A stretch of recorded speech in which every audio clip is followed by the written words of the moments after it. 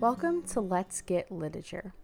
This is a literary podcast where I just gush about books and all things reading. I am your host, Samantha Mickey, and I'm super happy to have you here. Whether this be the first episode you've stumbled upon, or if you wondered if I fell off the face of the earth, which I did, and you're excitedly returning for season 2, episode 2, which is what today's episode is. I'm super excited to be back on routine, back to recording.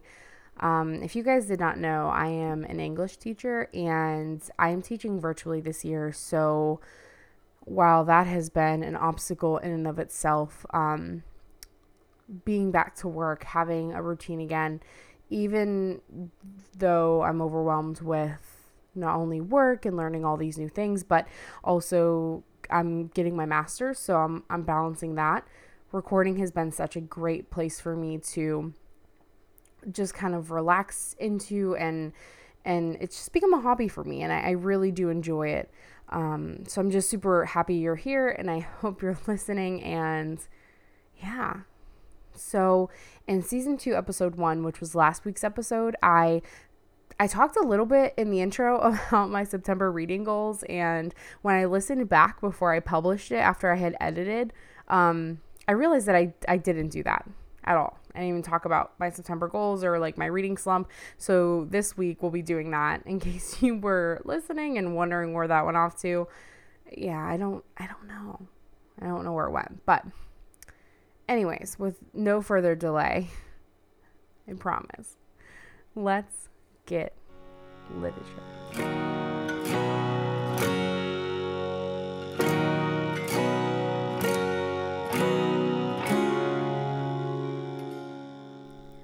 So I first up wanted to talk about my September goals, which throws off the regular routine of this podcast, but I felt like it was so important since I kind of left you guys on a cliffhanger with that by talking about it in my intro and then kind of just forgetting that I was going to talk about my September goals. So when it comes to goals, I try to set them in very tangible ways for myself, and I try to make sure that they are helping me and not harming me, because I think sometimes if you set really big goals, at least for type B people like myself, it can just make you slump harder. And for me, if I set like unrealistic goals for myself, there's a 100% chance that I'm not going to achieve that goal. So I kind of started off simple this month, and then I think what I'll do is kind of talk about like monthly goals as we move along in the podcast. So this was kind of simple. First and foremost, I need to get better about writing reviews. So my goal was to write reviews for everything, because for the podcast, I do write reviews. I mean, I compile my thoughts and I get my notes ready for the week's podcast. And so I'm not sure why I'm not going that extra mile for Goodreads and like a Barnes & Noble website or Instagram. Like, I need to be better about sharing my thoughts, not just on the podcast, but everywhere, because I always share my thoughts in some way. But I need to get better about being more consistent. So everything I read in September will have like a published Goodreads review. And I'm hoping to be more consistent with Instagram posting, because I don't know about you guys, but Instagram is my favorite app, but I'm like the worst at posting. So I got to lean into the picture taking skills and get some pictures of these books. So therefore I can like post the reviews of the books I'm reading and share them with not just my podcast, but also the people that follow me on Instagram. Next up is kind of one that is just thematic for me. And I don't know about you guys, but I live in the South, and I recently moved here from Ohio, which experiences like 2 seasons, but in all reality, all 4. And so I really, really wanted to get myself in the fall feeling, because it can be really hard when you live in a warm climate to make these season changes that other people are making. Because, like the leaves don't really change down here. It doesn't get too cold early on like other people. And as someone who loves fall and winter, this has been a very difficult transition for me. So my goal was to read all the cozy historical fiction and the spooky reads. I just know that those make me the happiest, especially in the fall. So spooky reads for me could be like thriller, mystery, horror. And then cozy historical fiction is literally any historical fiction for me. It just makes me feel so cozy. And I don't know if that's a personal thing or if that's like a widely accepted thing, but historical fiction just puts me in the coziest mindset and I love it. I also know that Ellen Hilderbrand's new book is coming out, so I'll definitely pick up that, but that's in October. I don't know why I'm getting ahead of myself because I'm so excited. But I also wouldn't mind picking up like a fantasy type book. I think that might be a good selection. But right now I'm just sticking to, for this month at least, historical fiction and like spooky reads of any kind. And I think that will just help me narrow down my selections and keep that like vibe going and kind of keep a thematic thing going for my reads for the month. And so far I've done that. So very excited about that. I'd also like to read quite a bit this month because I started up my master's again. It started September 14th with the new semester, and I love my master's program and I'm so happy I'm in it, but it does kind of drain me. And so I noticed that when I start getting due dates, I just shut down and I don't read for fun. I just read for school. And so definitely I just need to change that and tackle more books this month than I typically have alongside my master's. So those are my September goals, and let me know what your goals are because I'm always interested in having a more like robust reading life, and I think goals really help with that.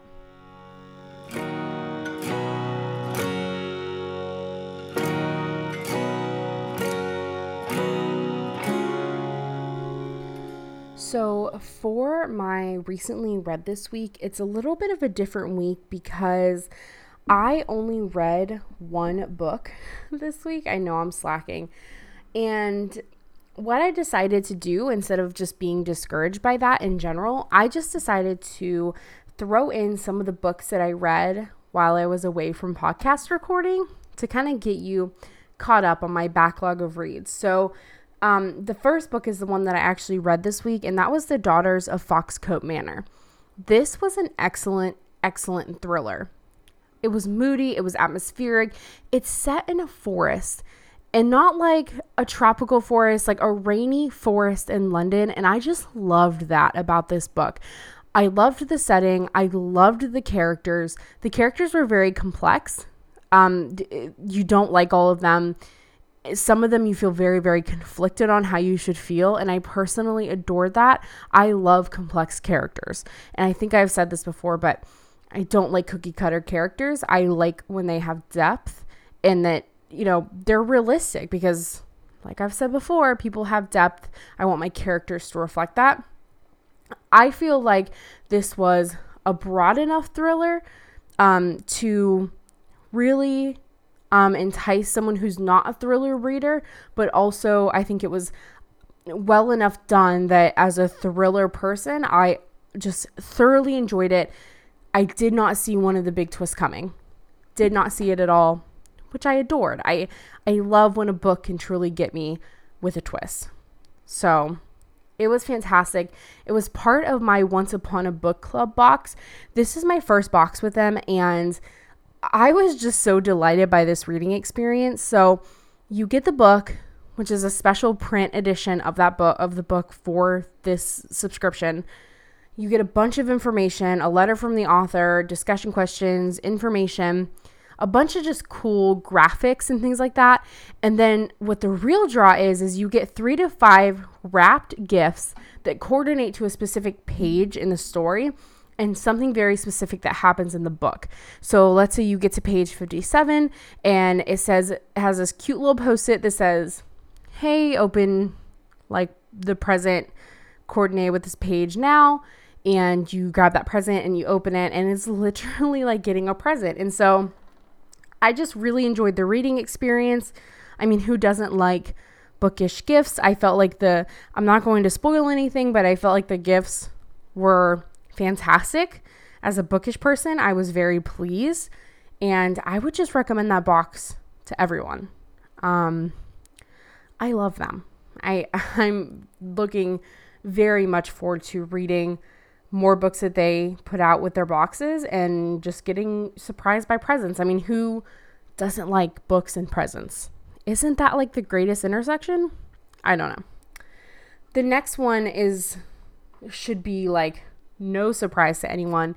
It is The Blue Bistro by Elin Hilderbrand. First of all, if you're new here, Elin Hilderbrand is my comfort read. I love her writing. I love her settings. I love her characters.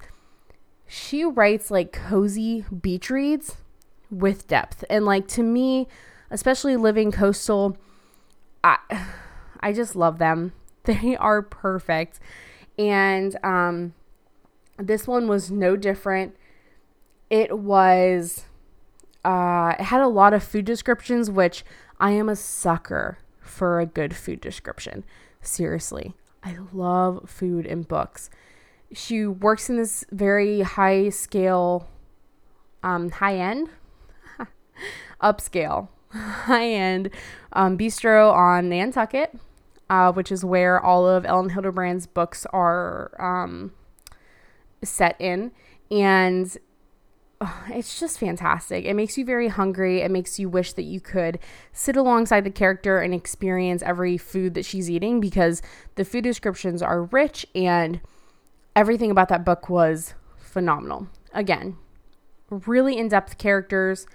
I just love her books, and I just hope she never stops writing, because I never want to stop reading her books. Seriously, they are that good to me. And then next is a random pickup by me. Super summery here. Like I said, these are my summer reads. Summer Longing by Jamie Brenner.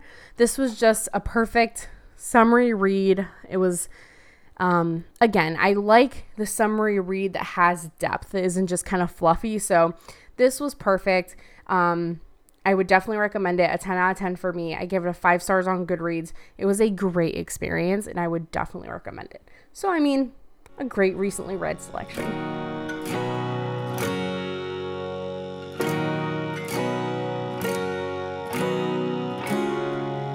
This week's currently reading looks pretty similar to last week's, actually.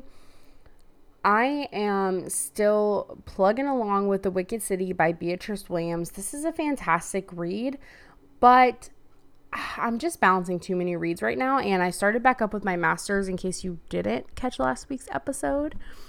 And so my reading time is just a mess right now, but it is phenomenal. 1920s, New York City. I mean, isn't that all I need to say?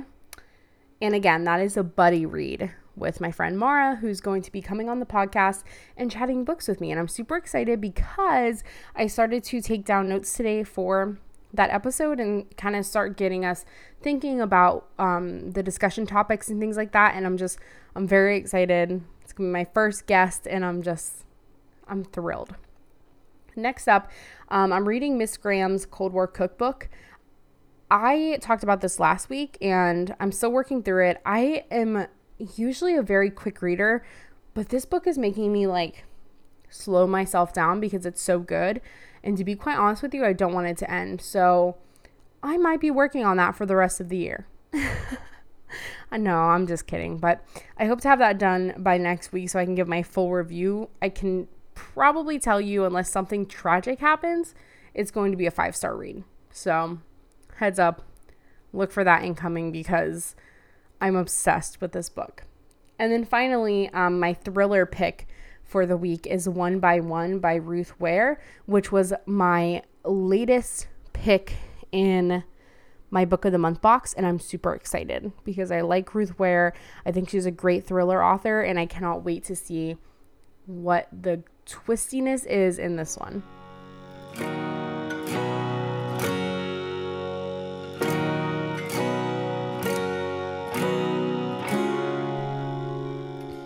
My must-read recommendation for this week is going to be very short and simple because it's probably a book you have read. And if you haven't read it, you've probably certainly heard of it. And it's just one that when I was reflecting on my must-read recommendation for this week, I thought, man, what should this be? And I just have to do it because this book is just so profound and I just adore it entirely. So that is Tuesdays with Morrie by Mitch Albom.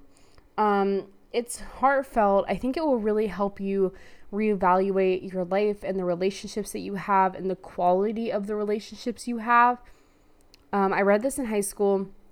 I read it again as an adult, and both times it's made me cry, but it's a good kind of cry. It's kind of like a self-realization cry. It's a phenomenal story. The writing is great. I cannot recommend this book enough. It's a very popular book, so you've probably already heard of it, so I'm not going to talk too much about it beyond that.